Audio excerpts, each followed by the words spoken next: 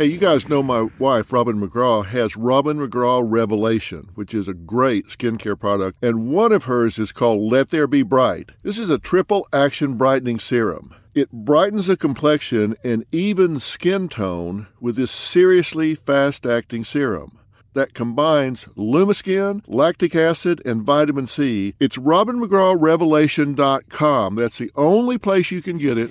And right now, you get 30% off all products. Just use code RMR30. RMR30.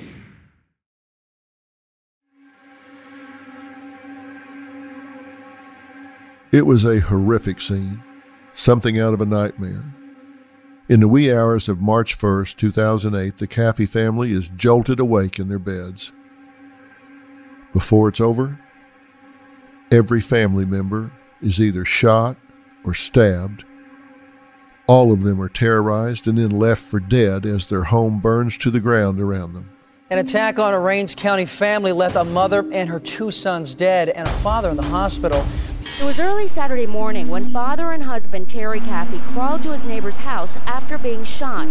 Police say Penny Caffey and her 8 and 13-year-old sons were shot and stabbed multiple times before dying. The house was then set on fire.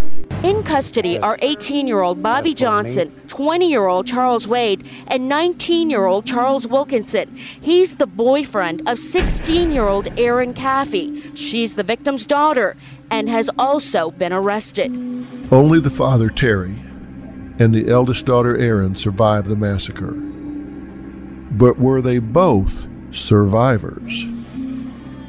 Once in custody, Charlie, Charles, and Bobby all claimed pretty blonde, sweet Erin was the mastermind who plotted the evil and brutal attack on her own family. But Erin still insisted she was a victim. The question was Erin Caffey the victim, or was she the monster? Today, for the very first time since she was arrested, you will hear from Erin herself. She has never spoken publicly before. She has never answered questions about what happened that night until what you're going to hear today. How could this happen? What was she thinking? And you will hear new testimony from boys who were there, who brutally murdered the Caffeys in their home. You're listening to episode 3 of A Family Slaughtered for Teen Love, Mystery and Murder, analysis by Dr. Phil. According to court documents, Wilkinson confessed to police that, quote, he and Erin were in love and the only way they could be together is to kill the parents. Wilkinson allegedly offered Wade $2,000 to help. Each faces 3 counts of capital murder. Those kids were just dolls, and even that little girl we thought was precious. Nobody could understand why these seemingly good kids could commit such an appalling act. Least of all Erin's father, Terry. He had spent almost a week recuperating in the hospital, and although he was recovering from his physical injuries, his mental condition, understandably, was another story. Terry was a devout Christian who had always believed he had a good relationship with his daughter. They didn't always agree, but they always communicated. But by March 15, 2008, reality had sunk in. It was a little over 2 weeks after the murders when Terry held funerals for his wife Penny, his 13-year-old son Bubba, and his 8-year-old son Tyler. All 3 were buried at White Rose Cemetery in Wills Point, Texas, a little over 30 miles west of Alba. There are 3 small headstones, side by side, marking their final resting place. While Terry was burying his family, the prosecutors were hard at work building a case against his only surviving daughter. With 4 suspects in jail, they began building their case as new witnesses started stepping forward. Many of them were Erin and Charlie's own classmates. Charlie had told investigators Erin insisted that killing her parents was their best option. It might sound like him just trying to shift the blame, but many of their friends from school back that up. Erin didn't seem like the type of girl who would want her own parents dead. Her father certainly couldn't imagine that. But a number of classmates recalled that Erin actually talked about the idea relentlessly. Not just once or twice, but once or twice a day. During a lunch break in mid-February, one junior overheard Erin tell Charlie that killing her parents was the only way they could be together. Charlie had desperately wanted to be with Erin, and he promised to do whatever it took to make her happy. Charlie's father used to joke that Charlie had a lost puppy syndrome. He tried to help whoever was down on his luck, and Erin was someone he wanted to rescue. Even though Charlie told several friends that he intended to kill Erin's parents, according to them, he still sometimes seemed, ambivalent about the plan. He told one buddy that he only wanted to run away with Erin, not kill her parents.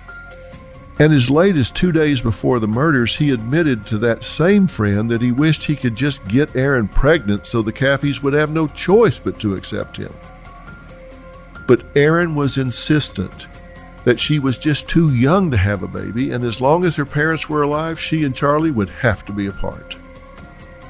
It sounded as though she was actually leveraging him, threatening him, that if he wanted her, he had to kill them.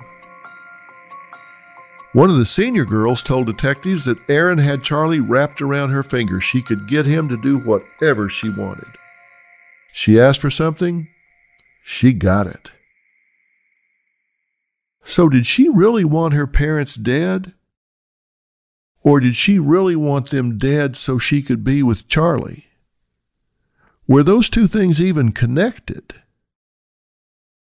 Was she just using him as a way to get rid of them? And if this was such a topic around school, as I said, witnesses were coming forward saying, she didn't talk about this once or twice, she talked about this once or twice a day. Why didn't anybody tell anybody?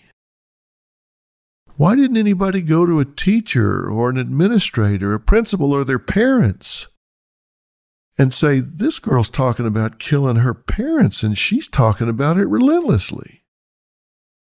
Did they just not think she was serious, that they were just joking around?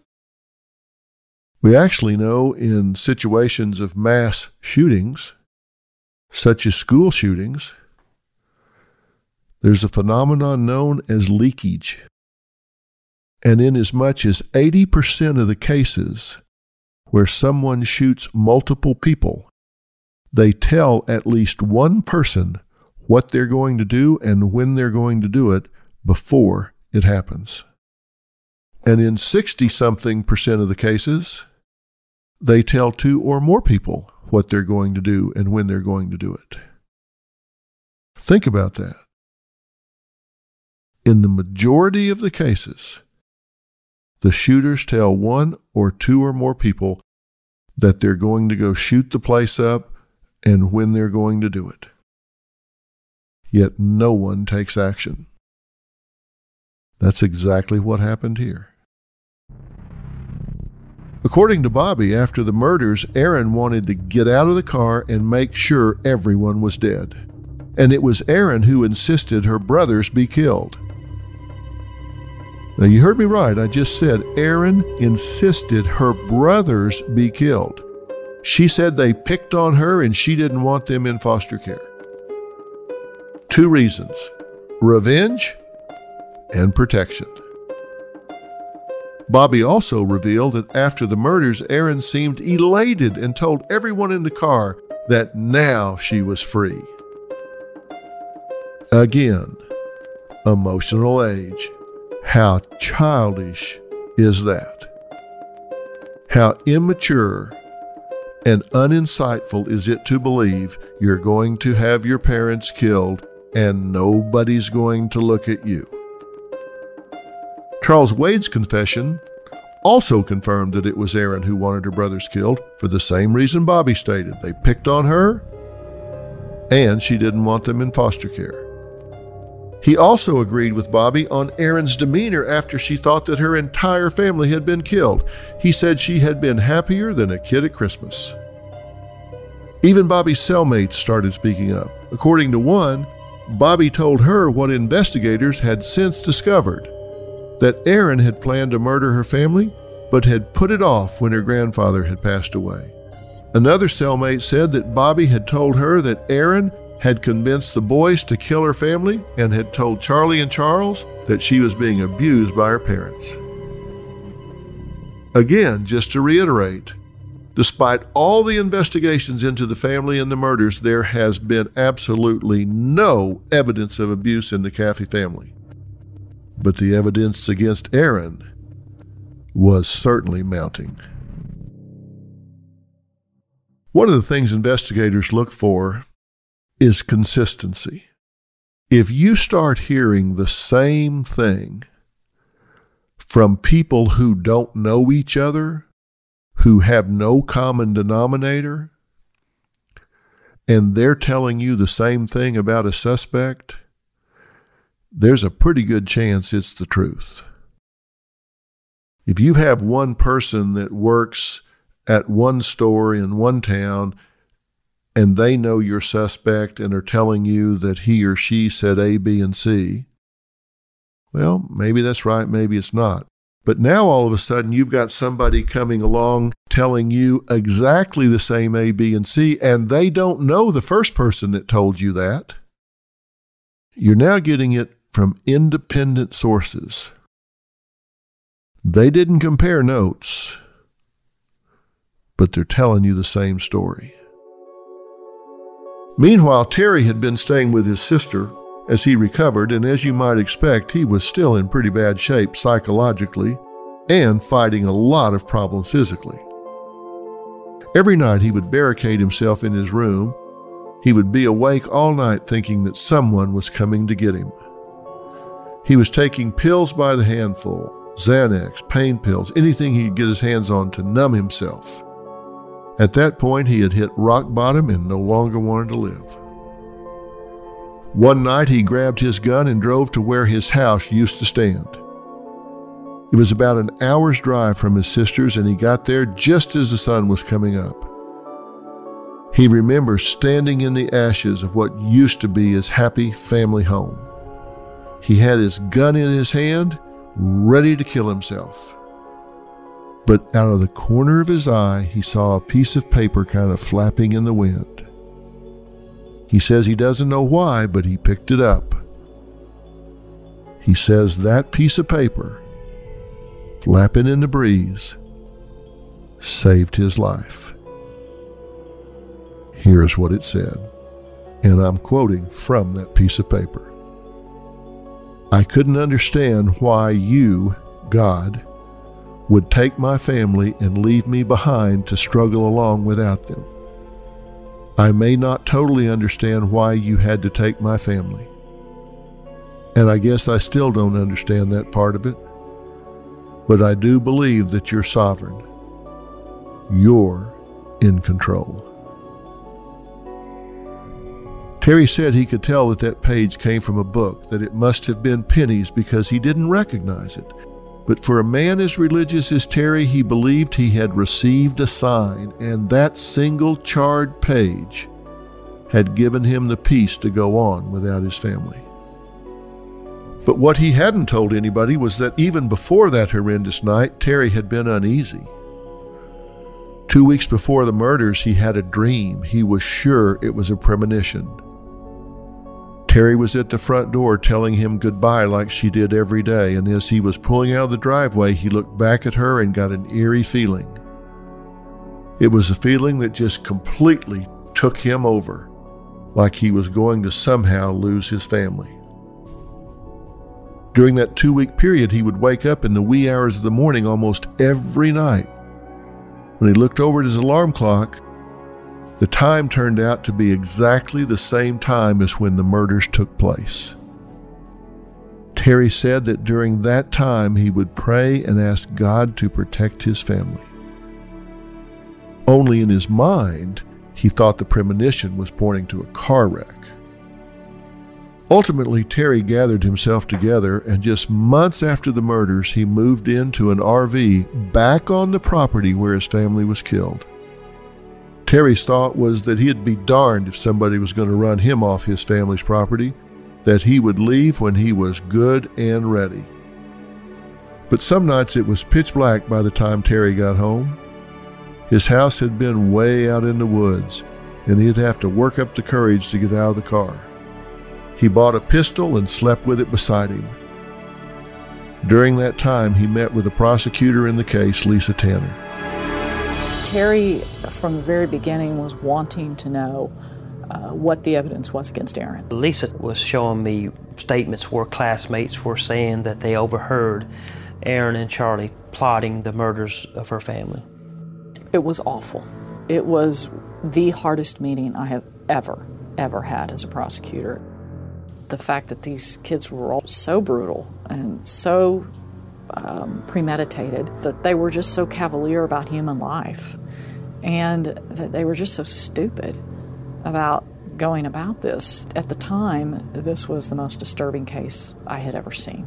You know, none of this makes sense, and even to this day, it doesn't make any sense at all. I mean, it was senseless. You've got 4 young people, and not one came forward to try to stop this. Terry was still trying to make sense of it all when just weeks after the murders, he had visited his daughter in prison. Although Aaron had admitted to Terry that in a way she had given the go-ahead for the murders, she also insisted that all she really had wanted to do was run away. Terry's reaction to his daughter's story, well, it was surprising to some. I guess my greatest fear is I don't want people to see Aaron as a monster. I want people to see the Aaron I knew before this.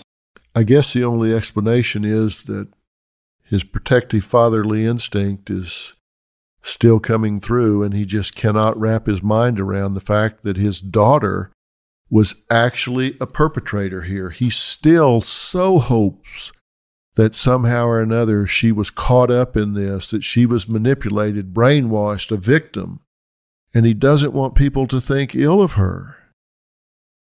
He hasn't accepted the fact yet that she was manipulative, that what she did was monstrous. And while he's worrying about her reputation, her image, prosecutors were working on nailing down exactly what happened that night. Their plan was to take the boys to trial first, and after that, Bobby. They hoped by that time, with all the evidence against Aaron, they wouldn't have to go to trial with her. Now, you've heard that Charlie Wilkinson, Charles Waite, and young Bobby, the girlfriend, have all confessed and given great detail about what happened that night.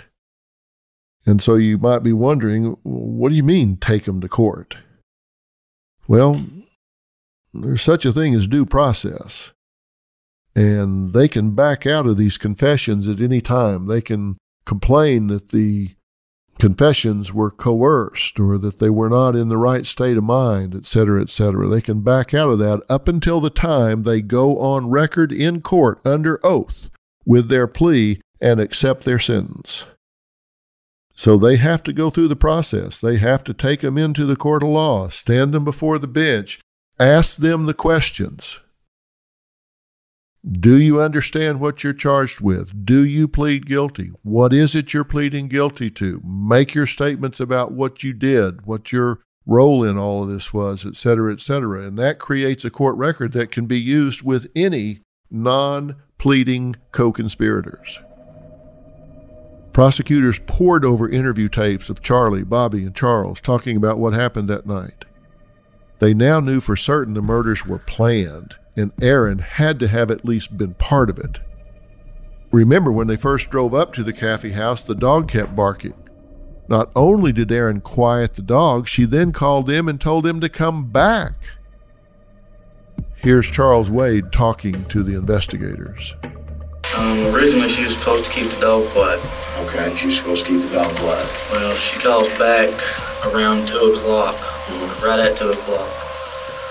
And says that she's out at the road to come pick her up, and and discuss what we're going to do. When you picked her up, did she have all her clothes with her in the bag of stuff she packed? Even though Charlie and Bobby were both questioned separately, their accounts agreed with Charles. And they are chilling. It was all packed still in the house? Okay, so she gets in the car with you and Charles and Bobby. I tried to talk her to go back inside to get her stuff. Right. Just go inside, get your stuff, and what little bit of money you have in that box, and then come inside. Okay. And then you can just run away. Everything will be all right that way. Ain't nobody got to die. I was trying to talk her out of it. Trying to talk her out of what? Changing her mind. Changing her mind from what?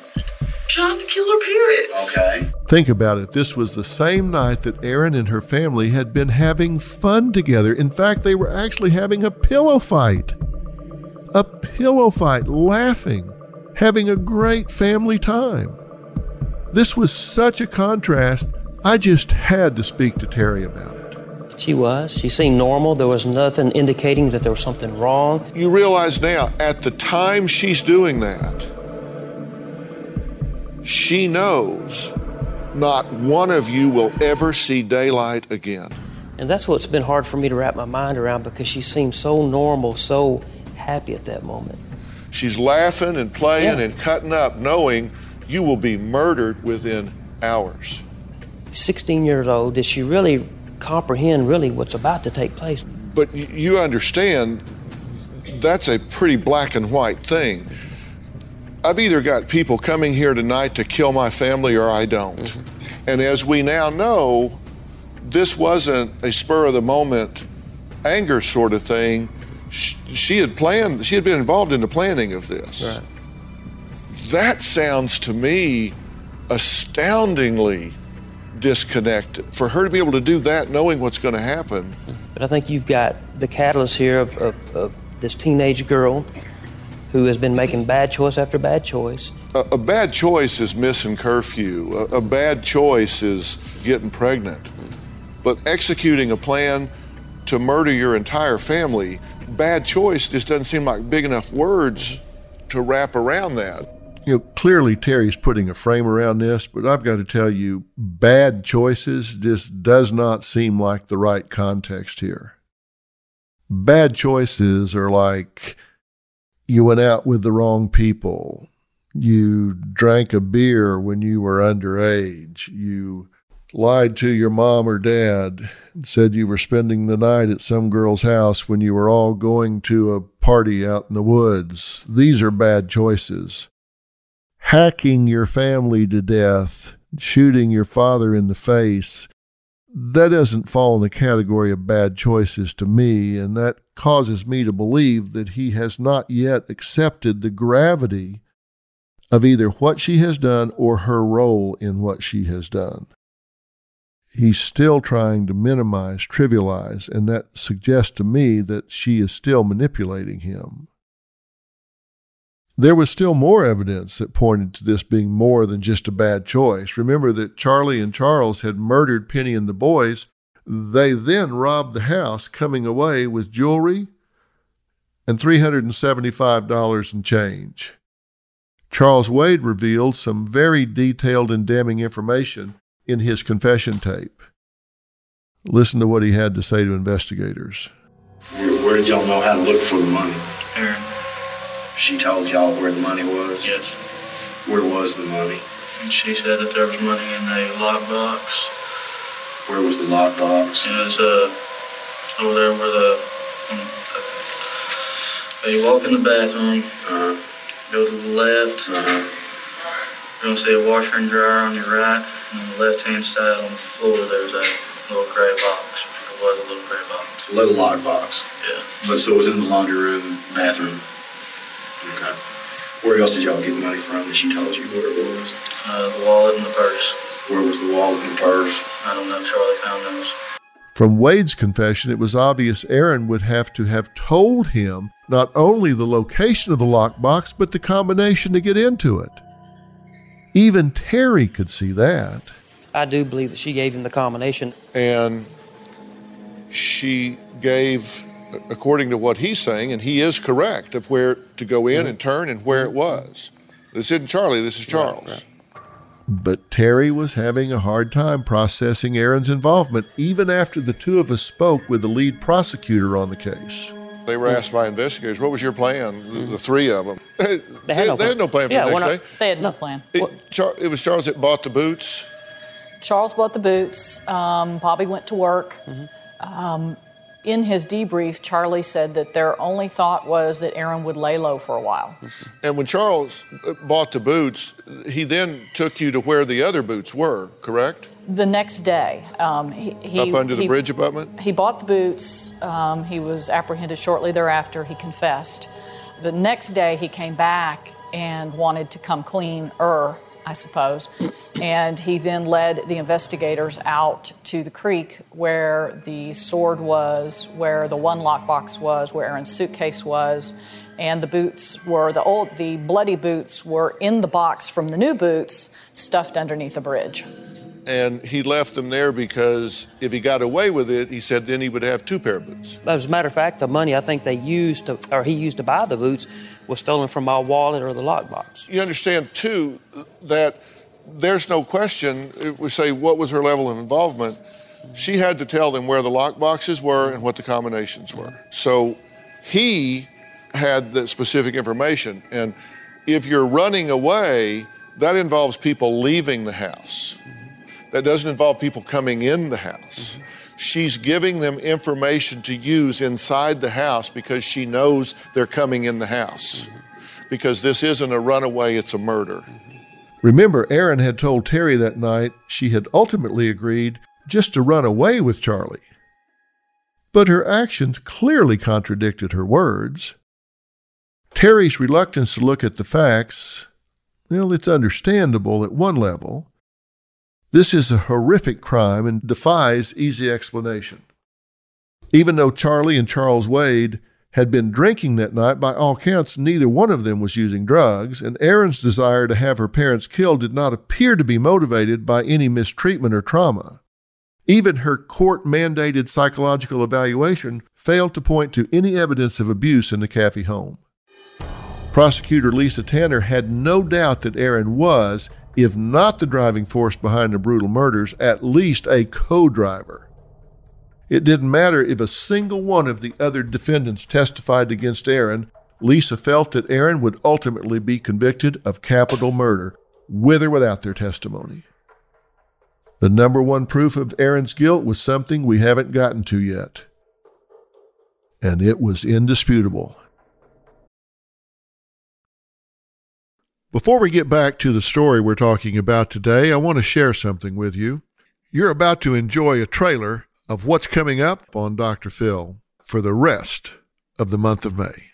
I've made a decision that we've all reached saturation levels, what I call category fatigue. We have been looking and listening and thinking about coronavirus and COVID-19 24/7 for about 6 weeks now. And I am of the strong belief that we need a break. Let's get back to some of the content that we really find interesting, entertaining, educational, relatable, informative, and instructive. And right before we got shut down for the pandemic, we had just taped a series of shows that we had compiled to air in May. That's a time that we save some of our favorite, best shows for, because that's an important time for our advertisers. So I've made the decision for the remainder of this month, we're going to do a look back and show all new original shows that were shot before the pandemic. They're back on stage, back in studio, exciting, full of energy, and really, really good shows. Here's a peek at what you're going to see for the rest of the month of May. All this May, Dr. Phil is back with all new shows recorded before the stay-at-home order. I was an actor, a model, a Hollywood body double. A mysterious illness. If I don't force feed myself, my body will go into an attack. She feels atomic hunger and feels as if she's being electrocuted. All new drama. You've been putting men ahead of her for a long time. You have been doing nothing but criminal activities. Am I going to pack her off somewhere for 90 days so you can take a break? Hell no. All all news stories. 74-year-old Norma says she's in love with 3 different men she's never even met in person. She says they are stuck in foreign countries. The grand total that you have sent to Jeff is $223,710.50. I was trying to help him get home. For $250,000, you could buy an airplane and fly home. Dr. Phil is all new, all this May. Mystery and Murder, analysis by Dr. Phil. Hey, you know, we're coming into springtime, and it looks like we're going to have a lot of time sitting around home, so shopping online is the smart play. You can give yourself a springtime spruce up and enjoy brighter, healthier skin thanks to my wife, Robin McGraw's Revelations Brightening Trio. This unique triple-action skin brightening kit will help you shine bright all day, every day by eliminating sunspots, rejuvenating dull skin, and restoring your youthful glow. This trio features Let There Be Bright, Starlight Face Bright, and Twinkle Twinkle You're a Star. And you can only get them at RobinMcGrawRevelation.com. And right now, you get 30% off all products. 30% off all products. Just use code RMR30. RMR30. What is that evidence? Well, the prosecution had Aaron's cell phone records. Those records corroborated a pivotal point in Charlie's account of the murders. That from 11:46 until 12:48 that night, Aaron called him 6 times from inside the Caffey house. But the kicker was that from 1:22 to 1:58, Aaron called him 7 more times. Aaron's cell phone records agreed completely with what Charlie told investigators. Aaron kept calling him back, wanting to know where they were and assuring them she would keep the dog quiet. I have the phone records here, Lisa. In these phone records, we have all of this phone chatter between Aaron and Charlie. What did you make of that when you were investigating this? That was one of the most corroborative things to the statements that the other 3 gave.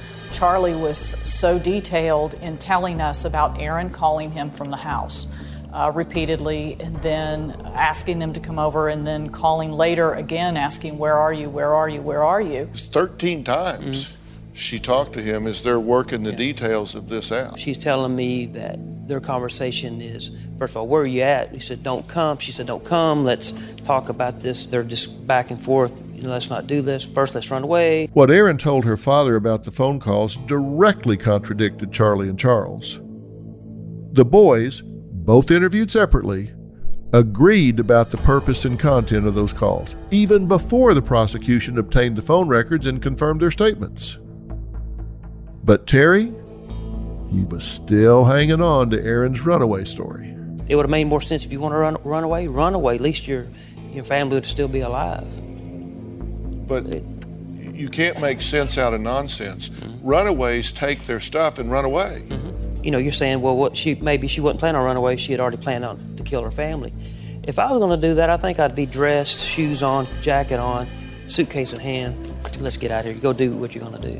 Before Aaron was prosecuted, Lisa Tanner sat down with Terry a second time and laid out all the evidence against Aaron and her conspirators. The phone records, the separate statements by all the 3 conspirators implicating Aaron, photos of the bloody boots that Charles Wade had worn at the scene, and the empty lockbox that needed a combination to open. Lisa wanted to explain to Terry why prosecutors had asked the court to certify Aaron as an adult. It was an incredibly difficult meeting, not only for Terry, but for Lisa as well. She had to brief the victim of a crime who also happened to be the parent of the perpetrator. In other words, she had to lay out the evidence to a man whose daughter wanted him dead and was responsible for the deaths of the rest of his family. And the hardest thing to have to tell Terry was about Aaron and Charlie having sex after the murders. That was when he broke down and cried. He didn't understand any of it. He knew that Erin had become more defiant when she began dating Charlie, and he was aware that Charlie had seemed to alienate his daughter. But he told Lisa that day he never saw any of it coming.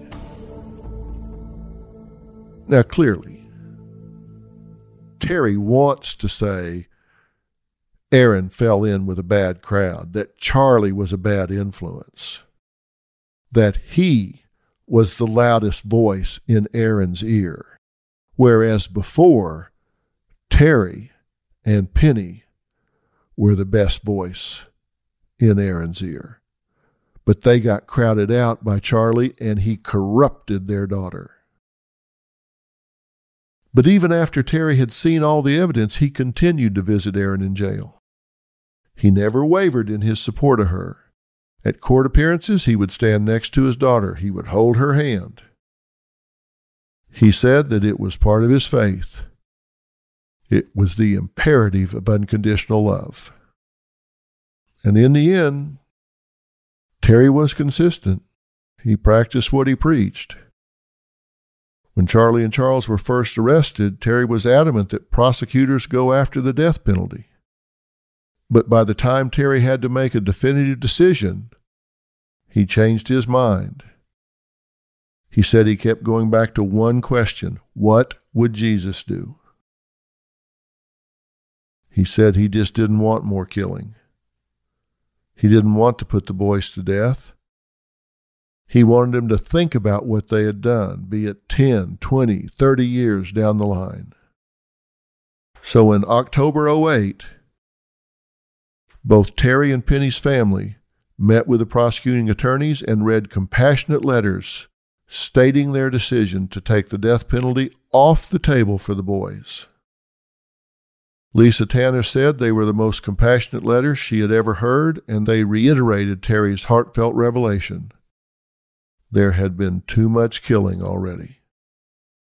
Then in November, 8 months after the March murders, Charlie Wilkinson and Charles Wade accepted a plea deal. It was pretty straightforward. In exchange for taking the death penalty off the table, they both pled guilty to 3 counts of capital murder. According to Lisa Tanner, Charles Wade's attorney accepted the offer even before she finished telling him what it was. When the 2 boys stood in court that day to receive their sentence, the judge made sure they understood that Terry, in his compassion, had given them back their life. Had it not been for Terry, they would have gotten the death penalty. And let me assure you, when you get the death penalty in Texas, it's a death penalty. Bobby Johnson's sentence was lighter, but she was still legally culpable. Both boys had told prosecutors that they had tried to take Bobby home before the murders, but that she had wanted to stay and be there for Erin. She pled guilty to being an accomplice who did not use a weapon, and she was sentenced to 40 years in prison. Only a few months later, in January of 2009, Erin also accepted a plea deal. She could have gotten life without the possibility of parole, but instead she agreed to 2 life sentences plus an additional 25 years. Before offering a deal, prosecutors had discussed it with Terry. At the time, they could not seek the death penalty for Erin because she was under 17 and it was unconstitutional.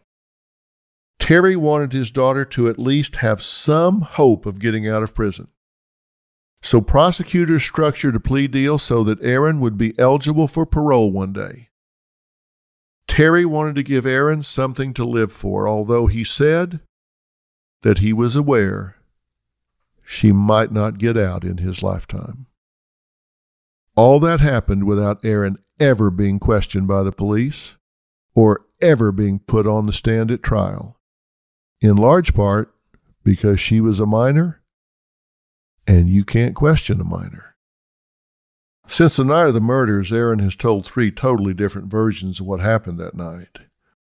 She's now admitted that 2 of those accounts were just outright lies, but she is adamant that the story she told her father about the night her mother and brothers were brutally murdered is the real story. And you'll remember that's the story where she said that she wanted to go with Charlie and he was going to sneak into the house and get the bag she had packed. But when they got back to the house, Charles Wade said he had come to kill and he wanted the money. And they argued, and Erin got tired of listening to them, so she told them to, quote, just do it. So she's saying that's the real story, which to me is the most cold-blooded of the three that she's told. With Terry's support, I met with Erin for an exclusive interview. She is serving life plus 25 years for the murder of her mother and brothers at the Hilltop Unit of the Texas Department of Criminal Justice in Gatesville, Texas. So when I sat down with her and started asking her questions about that night and everything leading up to it, and she started answering those questions, understand, this is the first time since that night, the first time since those murders, that she had been subjected to any kind of cross-examination whatsoever. So up to that point, no one knows exactly what part Erin played in these horrible murders. And in what you're getting ready to hear, I am on a quest for the truth. Before I play that interview for you, let me set the stage. Oftentimes, when you do a prison interview like this, you have to conduct the interview through glass. They're on one side, and you can give them a mic, and that's it. The cameras have to be on your side. In this case, they allowed us to be in the room together. And we were able to have cameras around so we actually could get a good look and see who she was. And when she entered, she was uncommonly well groomed for prison. These women have gotten very creative in grinding up pencils and doing all different kinds of things to create makeup and hair products and that sort of thing. She wasn't overdone, but she clearly had made an effort to present herself well. She came in, she was cordial but matter of fact. She was very slight in her build and very timid, very laid back in her demeanor. Very soft-spoken. Sometimes I was barely able to hear her. But hear her I did. And I asked her the questions that I knew her father wanted to hear the answers to, that I knew everyone that knew anything about this case wanted to hear the answers to. Here's part of that conversation. How are you? Why are you here? For the murders of my mother and two brothers. You pled guilty because you are guilty, is that correct? Yes, sir. What did you do that made you part of this murder? I knew about it and didn't say anything. Tell me how this all happened. I met Charlie and things were going good.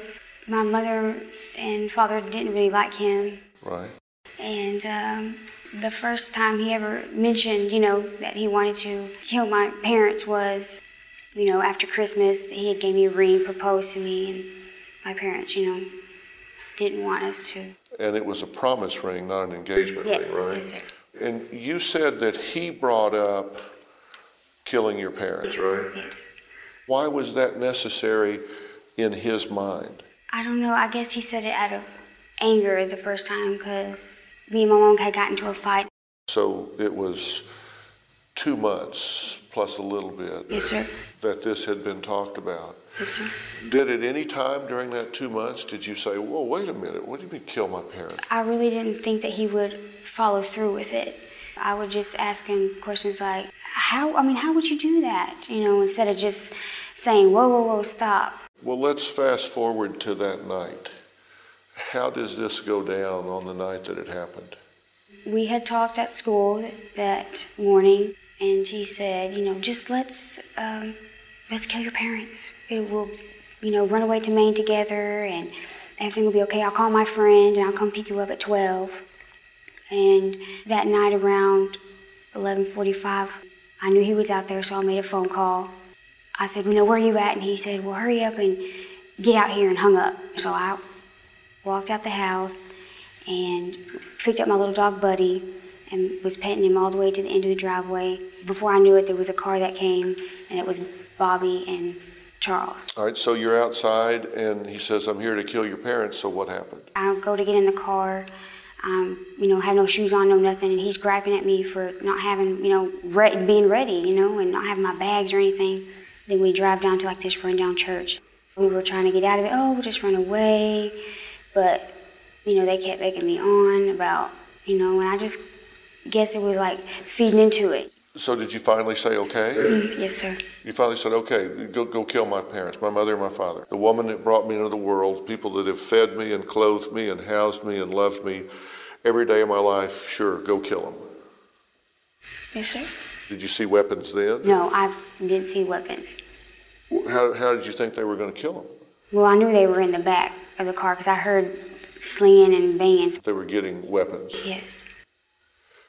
What did they do that was so bad that you were willing for them to be killed? Nothing. Did you think about the next morning my parents will be dead? You had 2 little brothers in the house. What was going to happen with them?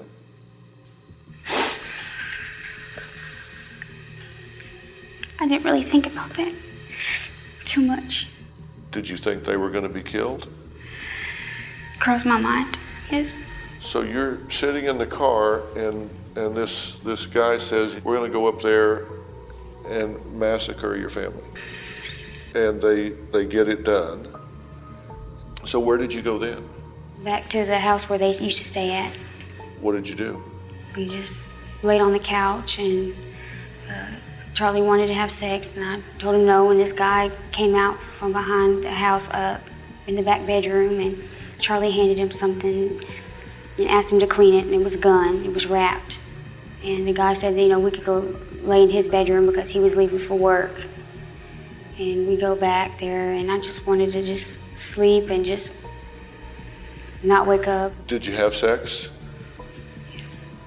So your parents are murdered. Did they tell you that they killed your little brothers? No. Well, you knew they set the house on fire. I just looked back and I saw red coming out of the window, and I put 2 and 2 together. Okay, were you in love with Charlie? Yeah. Sorta, kinda. You don't seem very passionate about it. So this guy that you say you're kind of maybe sort of in love with just kills your whole family, then you have sex. What were you thinking and feeling about that? I didn't enjoy it. How'd you feel about your family being dead? I didn't want to think. Here's what we know from the forensic evidence. Charlie crept into your parents' bedroom and just started shooting them. They shot your mother in the head twice. These are bullet wounds in your father's body. Have you seen these? This is where they shot him in the face. This is where they shot him in the head. Did he do anything that you would consider deserving this? As you listen to that, I know you're having a reaction to her responses. So let me interject here before we go on. As horrific as this was, Aaron has taken kind of a Scarlett O'Hara Gone with the Wind approach to this. I just won't think about that today. I'll think about that tomorrow. She's just put this out of her mind. It's like, I'll just think about this another day. And I actually believe This may be the first time she's seen photos of her father shot. I think it's the first time she has been confronted with the reality of what she has done, what she has been involved with here. To think about it in the abstract is one thing. To be confronted with the reality, the cruelty of what was done is another. Your father, Terry, heard your mother say to Charlie, "Where is Terry?" To which Charlie replied, quote, "Terry is dead. Quit fighting this and it will go quick." And then he heard Charlie tell Penny, "Die, bitch, die." And then he took a samurai sword, he slit her throat and started cutting her head off. Did you know that's what happened? Your father said that he heard your mother gurgling for air every time she took a breath. Is that what you wanted to happen to them? Well, tell me what you wanted to happen to them. You knew they were going in there to kill them, right?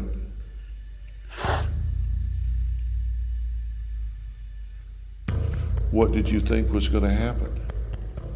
That they weren't really going to do it. You thought they would chicken out or something at the end? Your father said that he heard your brother Matthew say, "Charlie, don't do this. Why are you doing this?" And then there was a gunshot, and Matt said nothing else. Because as it turns out, he was shot in the face. Did you want your little brothers to be killed? You know, Erin again shakes her head no. Like she doesn't want to really engage in that part of it concerning her brothers. She shakes her head no. It's like she can't face it. Tyler was 8. You knew they stabbed him 3 times in the back of the neck, right? My dad told me. They decided to kill your little brothers because, quote, little ones talk. They didn't want any witnesses. Charlie said the little boys were really scared and he couldn't look at their faces. And Matthew tried to put up a fight by kicking him, and so Charles shot him in the face with a .22. Why did that happen? They practically decapitate your mother, they shoot your father, they shoot and stab your brothers to death and leave them to burn in the fire. I mean, what started the friction with your parents? Was it because they were trying to break y'all up? Yeah. Did you want to break up? Yeah. So you really didn't want to be with Charlie? So you really didn't want to be with Charlie?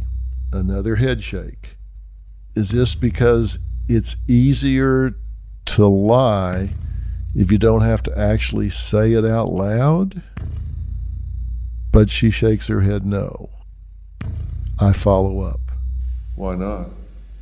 The Wednesday before all this happened, my mom comes home and has Facebook or MySpace things saying he was talking to other girls and talking nasty about me to his friends. And I broke up with him that Wednesday. Within 2 days, he kept, following me around at school and wouldn't stop.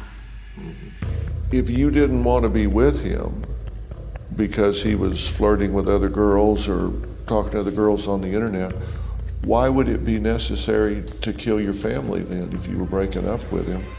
What's the point of him needing to do that? Because he wouldn't leave me alone, and I thought I was in love with him at the time, I mean, looking back on it now, I know that it wasn't, it was just lust. Were your parents overprotective? Yeah. Because your family was described as, people say there's no such thing as a perfect family, but they said y'all were about as close as you could get. People at the church just loved you, that you were Miss Personality, you were bubbly and always happy to help anybody with anything. How did you go from that to being involved in a plot to massacre your family? How do you transition from the daughter that everybody would dream of to sitting in a car plotting the death of your family. Every parent in America wants to know, what do we look for? How does this happen? I guess, Charlie was my first real boyfriend. Every girl my age, talks about, getting pregnant and having a family, and every girl wants that. And I guess I just thought I was grown. How does being grown become murder? You needed them out of the way for a reason. What was it? Was it a freedom thing? Maybe. I showed my interview to Terry. I wanted to talk to him about Aaron's responses, really not Dr. Phil to Terry, but just really dad to dad. Here's part of that conversation. Okay. What happened that she was that vulnerable to be led to such a horrific act? Well, it's difficult to watch this. None of this makes sense, and even to this day, it doesn't make any sense at all. I mean, it was senseless. You've got 4 young people, and not one came forward to try to stop this. I think she just got in over her head. She began to make one bad choice after the other, and she was trying to cover this up. I mean, look at this precious child.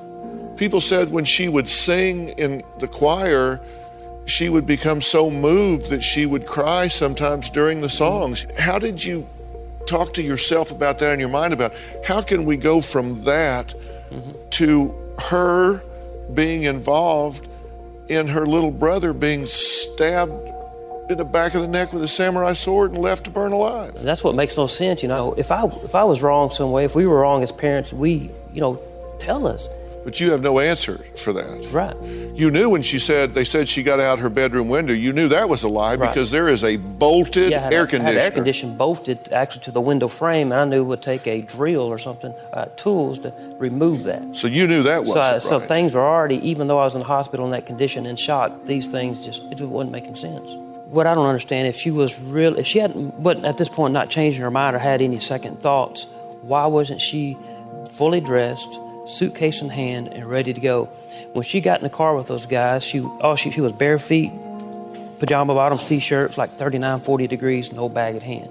She's telling me that she had changed her mind, went down there and said, just go, we'll talk about this at school Monday, just go. As far as the dog barking, she said, I was afraid that you guys were going to wake up and find out what was going on. When you asked her about it that night during a visit to the prison, she said that they just planned to run away. Okay, well, if it was a plan to run away, then I'll ask you what you just asked me. If she was running away, why did she go out with no shoes and her pajamas and leave her bag inside? Again, I'm not denying her involvement, because I told her from the very beginning, Aaron, you just need to tell the truth, no matter what that is, and we'll deal with it.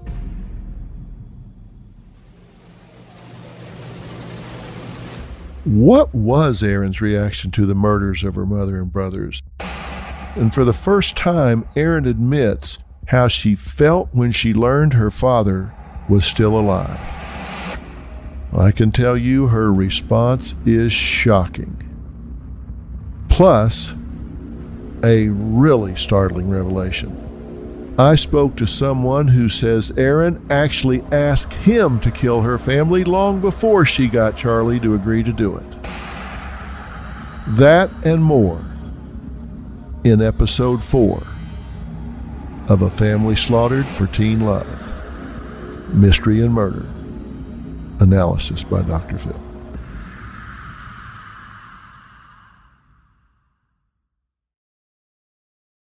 All this May, Dr. Phil is back with all new shows recorded before the stay-at-home order. I was an actor, a model, a Hollywood body double. A mysterious illness. If I don't force-feed myself, my body will go into an attack. She feels atomic hunger and feels as if she's being electrocuted. All new drama. You've been putting men ahead of her for a long time. You have been doing nothing but criminal activities. Am I going to pack her off somewhere for 90 days so you can take a break? Hell no. All new stories. 74-year-old Norma says she's in love with 3 different men she's never even met in person. She says they are stuck in foreign countries. The grand total that you have sent to Jeff is $223,710.50. I was trying to help him get home. For $250,000, you could buy an airplane and fly home. Dr. Phil is all new, all this May.